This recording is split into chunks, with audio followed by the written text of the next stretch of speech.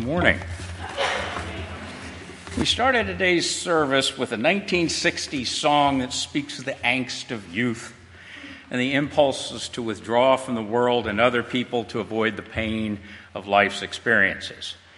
But we could just as easily have led with I Did It My Way, except I don't do a very good Sinatra, or one of the other numerous songs that celebrate independence and a life focused on following one's own individual needs and wants. This attitude is everywhere in society today. It influences everything. The entertainment industry regularly tells stories of individual heroism, not group heroism, the lonely epic journey towards self-fulfillment. And TV provides a constant diet of game and reality shows that pit individuals against each other in competitions for wealth, fame, and glory.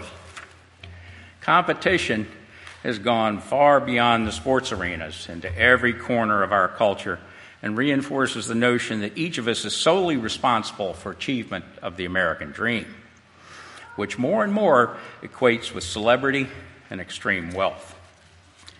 Now, the American story originated from that of Western European culture, which emerged from a feudal, pre-modern worldview where the organizing principles of society, politics, religion, and economics were essentially the same. In other words, leaders, politics, were appointed by gods, religion, to decide if there was enough food and who would get it, economics. But then Western thought developed an increasing awareness of the self. As people began to trust their own experience and empirical sensibilities, the focal point of knowledge shifted away from the king, clergy, or nobleman as arbiter of reality. The psychic currency of honor, order, duty, and allegiance crumbled. The mediating offices of king, clergy, and nobleman, each specific to their realm, became disenfranchised against the new consciousness. Instead, people trusted themselves, their own senses, their own experiences. Modern Western thinking eventually largely replaced reliance on authorities with personal and scientific inquiry, personal freedom of religious beliefs, economic self-determinism, and notions of self-government. The term individualism itself was coined in the early days of the American Republic by Alexis de Tocqueville, Frenchman, who traveled around the United States, and he saw this as a unique feature of the new nation he visited in the 1830s. While Europe had this long history of monarchy and aristocracy, the new republic had largely discarded those trappings of feudalism and instead thought of itself as a meritocracy, where personal initiative and hard work would result in governance by those best willing and able to achieve success and status. Tocqueville was attempting to assess whether such democratic societies, new to the world, would be able to maintain a free political institution, or whether they might slip into some new kind of despotism. He appreciated the commercial and entrepreneurial spirit that earlier writers had emphasized, but he saw it as having ambiguous and problematic implications for the future of American freedom. In America, he said, I've seen the freest and best educated of men in circumstances the happiest to be found in the world, yet it seems to me that a cloud habitually hung on their brow, and they seemed serious and almost sad even in their pleasures, because they never stop thinking of the good things they have not got. This restlessness and sadness in pursuit of the good life intensified, said Tocqueville, by the competition of all, which in the United States replaces the aristocratic privilege of some. So the efforts and enjoyments of Americans are livelier than in traditional societies, but the disappointments of their hopes and desires are keener, and their minds are more anxious and on edge, he said. How could such restless, competitive, and anxious people sustain during relationships when, quote, they clutch everything and hold nothing fast? Our opening words came from a book from sociologists called Habits of the Heart, which found much of the same in today's society. Quote, we Americans have always wanted to make something of ourselves. We have aspired to be self-confident and energetic, trusting that by dint of hard work and good character, we could achieve self-respect and integrity in an open society. Looking around at what's happening to us as a nation, however, everywhere we find uneasiness about the soundness of our society and concern about its future. More and more of us doubt whether we can trust our institutions, our elected officials, our neighbors, or even our ability to live up to our own expectations for our own lives. And anxiety is always close to the surface, a haunting fear that things have somehow gone wrong. For many Americans, these fears come to a head in worries about crime, moral decline, and the deepening divides of income and opportunity. There's a gnawing uncertainty about the future of our jobs, adequate income, and our family life, especially our children's welfare." End quote. We're divided, we're told, by race, culture, and creed, by differing views of national identity, but we're united, as it turns out, by one core belief: that economic success or misfortune is the individual's responsibility and his or hers alone. Currently, American cultural traditions define personality, achievement, and the purpose of human life in ways that leave the individual suspended in glorious but terrifying isolation. Now, beyond the problems of isolation and uncertainty created by an individual's culture, there are very real dangers that have begun to manifest themselves in our society. Forces have worked to recreate pre-modern thinking and develop structures to gain and maintain control in ways reminiscent of feudalism, religious oppression, and political despotism. For example, the growth of an economy dominated by unregulated multinational corporations has taken power away from people, both workers and consumers, and placed it in the hands of wealthy elites and a whole class of managers that actively work to divide us and control our lives. The corporate structure is a bastion of pre-modern thought processes. Hierarchically, they have a king at the top, and each little slice of the hierarchy has a boss. And the subordinate, no matter which boss he works for, always must do what he's told or he will be fired. Calling to mind that gruesome practice of burning in subordinates, otherwise known as heretics, at the stake. You're fired. A worker's life is lived in similar relationship to the boss as the life of peasants to the aristocracy. Furthermore, the sense of isolation resulting from individualism makes a society more susceptible to authoritarian movements. According to author Anthony Signorelli, Nazism could only get a foothold where pre-modern consciousness was widespread. Both the structure of its ranks as well as the power wielded in society through the entire industrial complex of Germany required this pre-modern consciousness to serve that kind of state interest.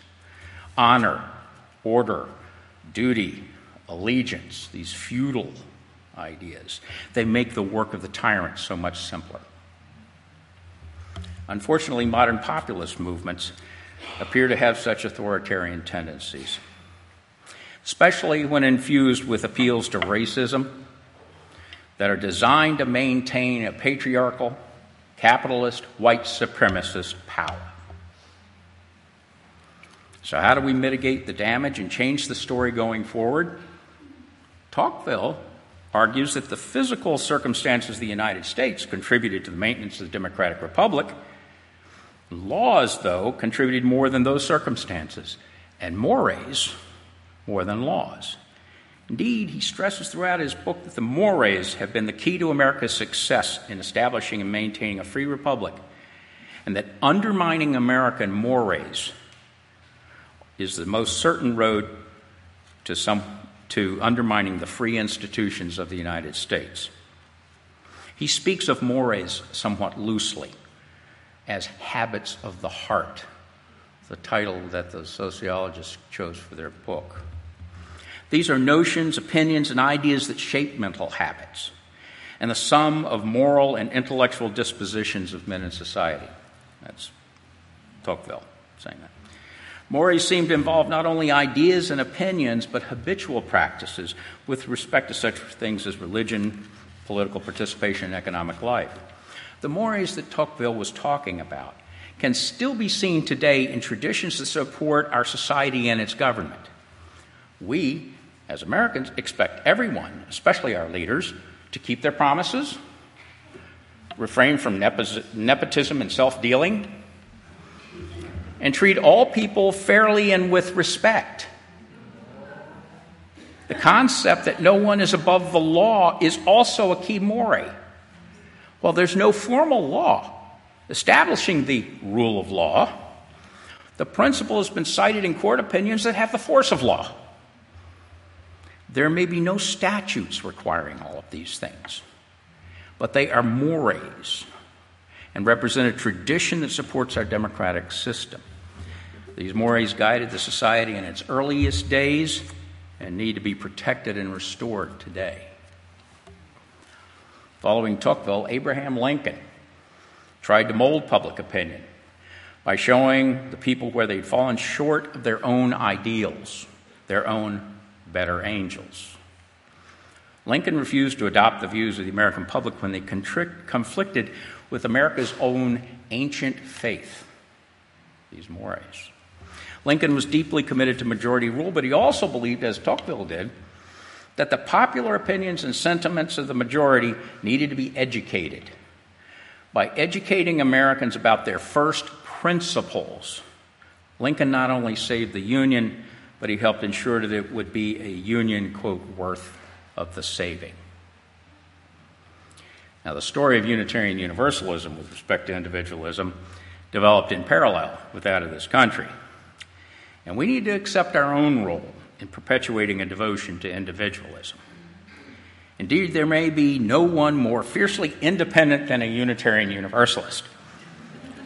After all, many of us found this faith after experiencing a religion in another group where creedal belief was required and enforced by clergy and or family. Our hymns are filled with references to freedom of thought and belief in reaction to oppressive religious institutions.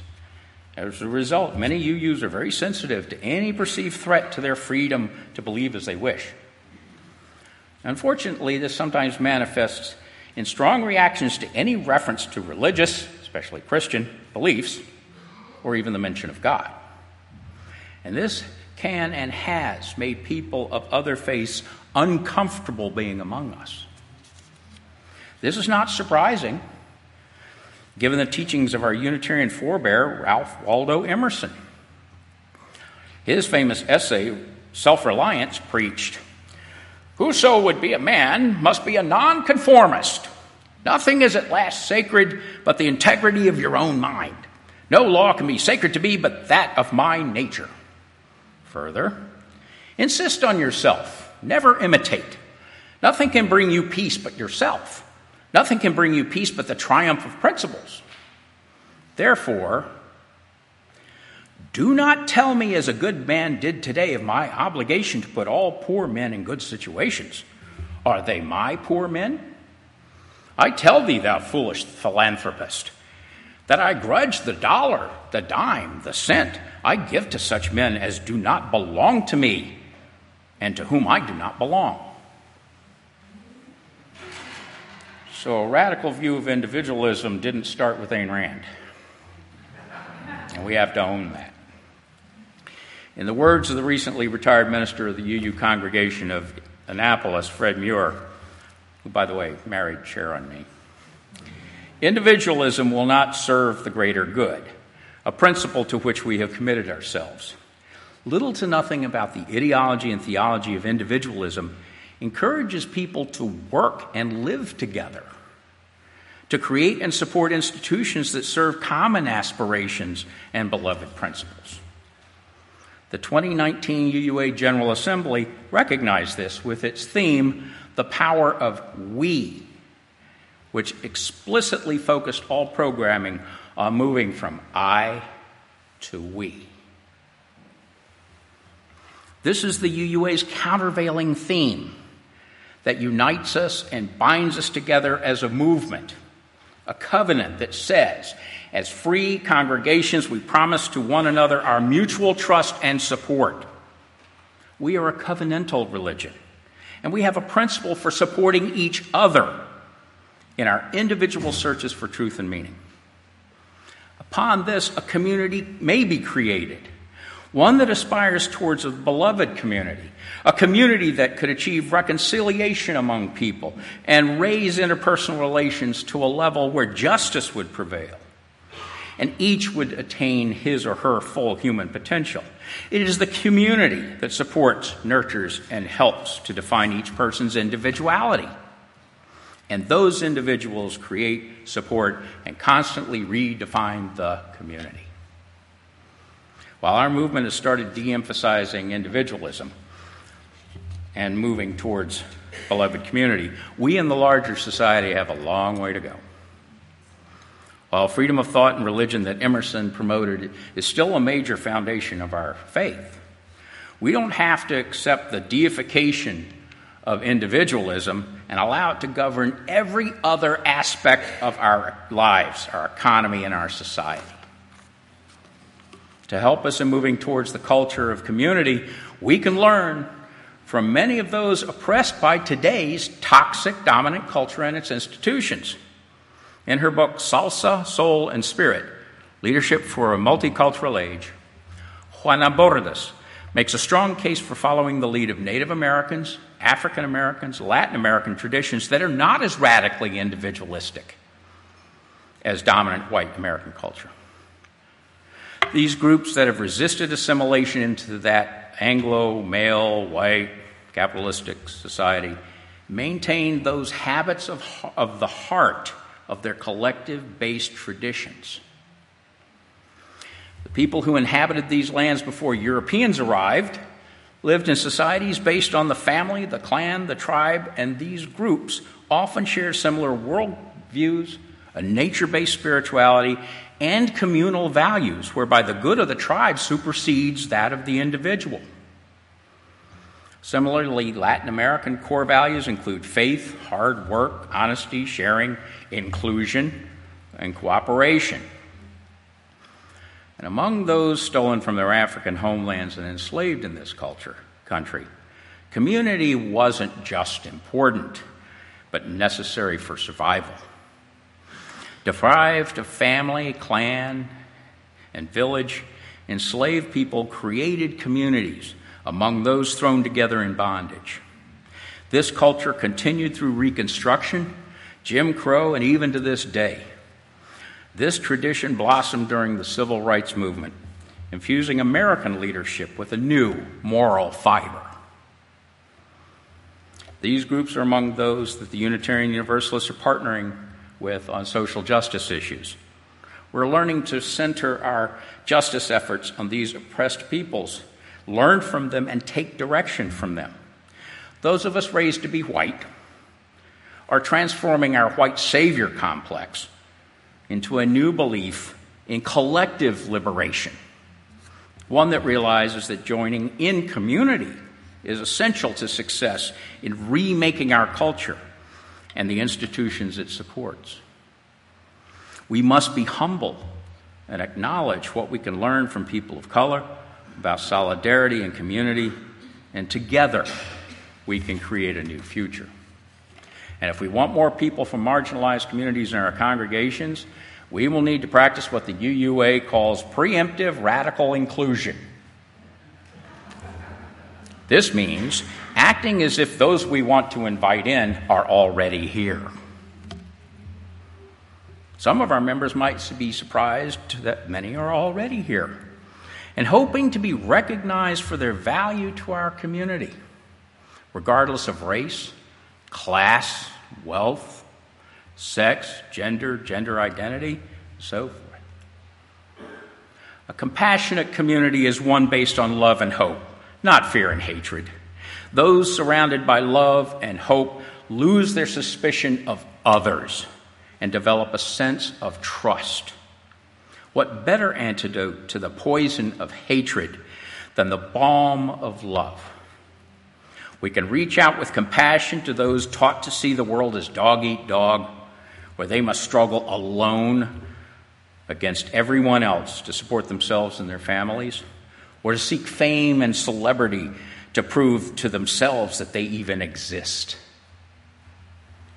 We have a better vision to offer, one where we support each other and seek common goals, the success of all in a sustainable world.